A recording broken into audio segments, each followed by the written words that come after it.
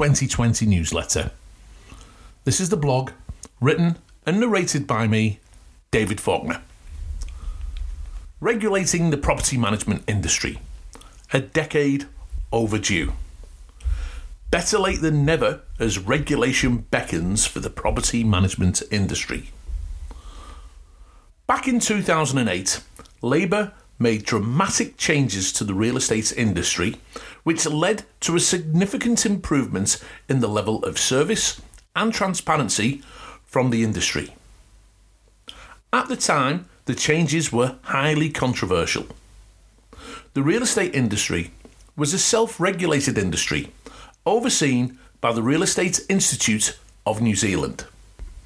Complaints about the conduct of real estate agents were mainly dealt with in-house, and this led to accusations by the then Associate Justice Minister Clayton Cosgrove around mates looking after mates. He was quoted as saying, "The freedom of self-regulated granted by the current legislation is now perceived as industry protectionism rather than consumer protection." As such, the Real Estate Agents Act was introduced, leading to a state-run department that oversaw the conduct of the real estate industry. Even the most harsh of critics of Cosgrove would have to admit that the real estate industry is much improved due to the introduction of the REAA. At the time, the property management industry also fell under the realm of the Real Estate Institute, as only REINZ members were able to charge letting fees for the leasing of residential property. Labour made the call that the property management industry was going to be left out of the REAA, as many of the complaints that REINZ fielded was about property managers, and this was mainly over petty issues such as disputes, overcharges for damages, or poor tenant behaviour. The feeling was that the newly formed REAA would not have the resources to deal with so many minor complaints. As such, an unregulated property management industry was formed. The floodgates open. Then, in 2010, we saw further reform, but this time around, it was regarding the Residential Tenancies Act. Before the 2008 general election, there was talk that if Labour was to be re-elected, the letting fee, which at the time was charged to tenants, would be scrapped. The election didn't quite go to plan for Labour, as the Clark-led Labour government was ousted by National and John Key became the Prime Minister. The reform of the RTA continued, but instead of the letting fee being scrapped, National made changes that allowed anyone acting in the business of letting rental properties would be able to charge the letting fee to the tenant. With this call, the floodgates opened. Anyone could call themselves a property manager, and anyone could charge the tenant a letting fee. The property management industry saw an influx of new companies setting up post-2010, as all of a sudden this unregulated industry was wide open to anybody starting a company. It did not matter if you had no experience, no training, criminal background, or a less than reputable reputation. With the influx came issues. Too many companies competing for too few managements led to a drop in standards and also a drop in price. Soon, there were too many property management companies, and with a zero entry barrier, the industry was open to many issues such as poor practice and, on some occasions, unethical and inappropriate behaviour. Bonds not being lodged and owners' funds being stolen were some of the stories that made the headlines. A call for change has government listening. Now, after over a decade, we have almost come full circle.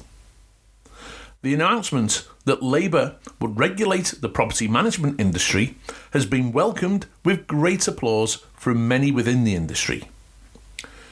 People who have worked in the industry prior to 2008 can see the many issues that have arisen from a lack of regulation. If a landlord has an issue with a company, they have nowhere to go other than small claims.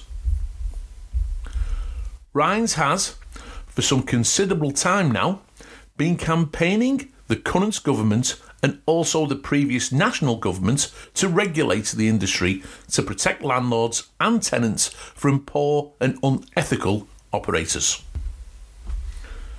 This reached its crescendo last year as Rhines introduced the campaign A Call for Change, which was a call for the government to regulate the property management industry.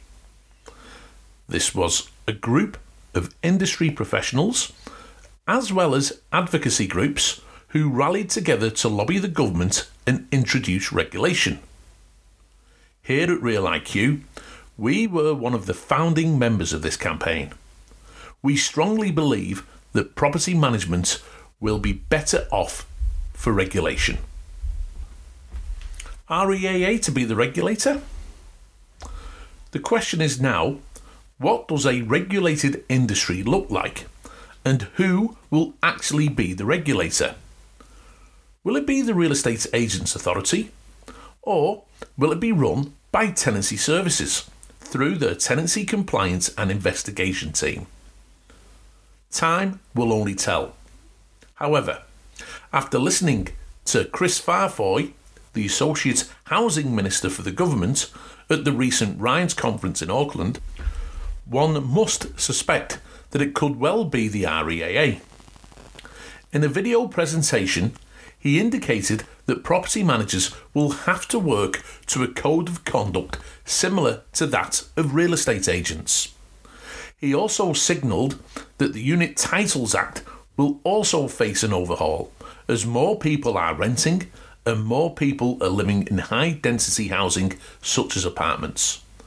The current Unit Titles Act is no longer fit for purpose. Being a property manager is easy, right? Many people think that being a property manager is easy. You sit back, collect the rent, and do very little else. The reality is so much different. At any given time, a property manager could be dealing with a multitude of issues as well as legislations. We are working with far more than just the RCA. The Building Act, the Health Act, the Housing Improvement Regulations, the Fair Trading Act, the Human Rights Act, City Council bylaws are just a handful of statutory regulations that we have to deal with. At the end of the month, your property management company may have millions of dollars sat in a bank account ready to pay out owners, yet audits on accounts, police background checks on staff, as well as using trust accounts are all too often infrequent in our industry. And finally, there is no compulsory training for property managers, meaning there is no professional development. We are seeing an increase in property managers getting qualified under the New Zealand Residential Property Management Level 4 qualification. This is not a legal requirement. Our industry will have to adapt to regulation, if and when it does come. However, the best companies will already be running their businesses as if the industry was regulated, and very little should change from their perspective. You will likely have to be qualified and committed to ongoing training and development. If you are new to the industry, you will have to work under supervision for a period of time. Rental money will be secure, held in an audited trust account, and professional indemnity insurance will be compulsory. You'd be amazed how many companies do not have this. People working in the industry will also likely have to have background checks done on them. With so much access to money and bank accounts, as well as people to enter tenants' homes, trust becomes an invaluable commodity for any professional operator. Ultimately, trust is what we are selling. Trust in our expertise and trust in our ethics. I would also strongly recommend that you become a member of either Rhines or ProMins so you are committed to a code of ethics. Our industry is in for massive change over the next few years, and we finally head towards the regulation of the industry. It's a decade overdue, but better late than never.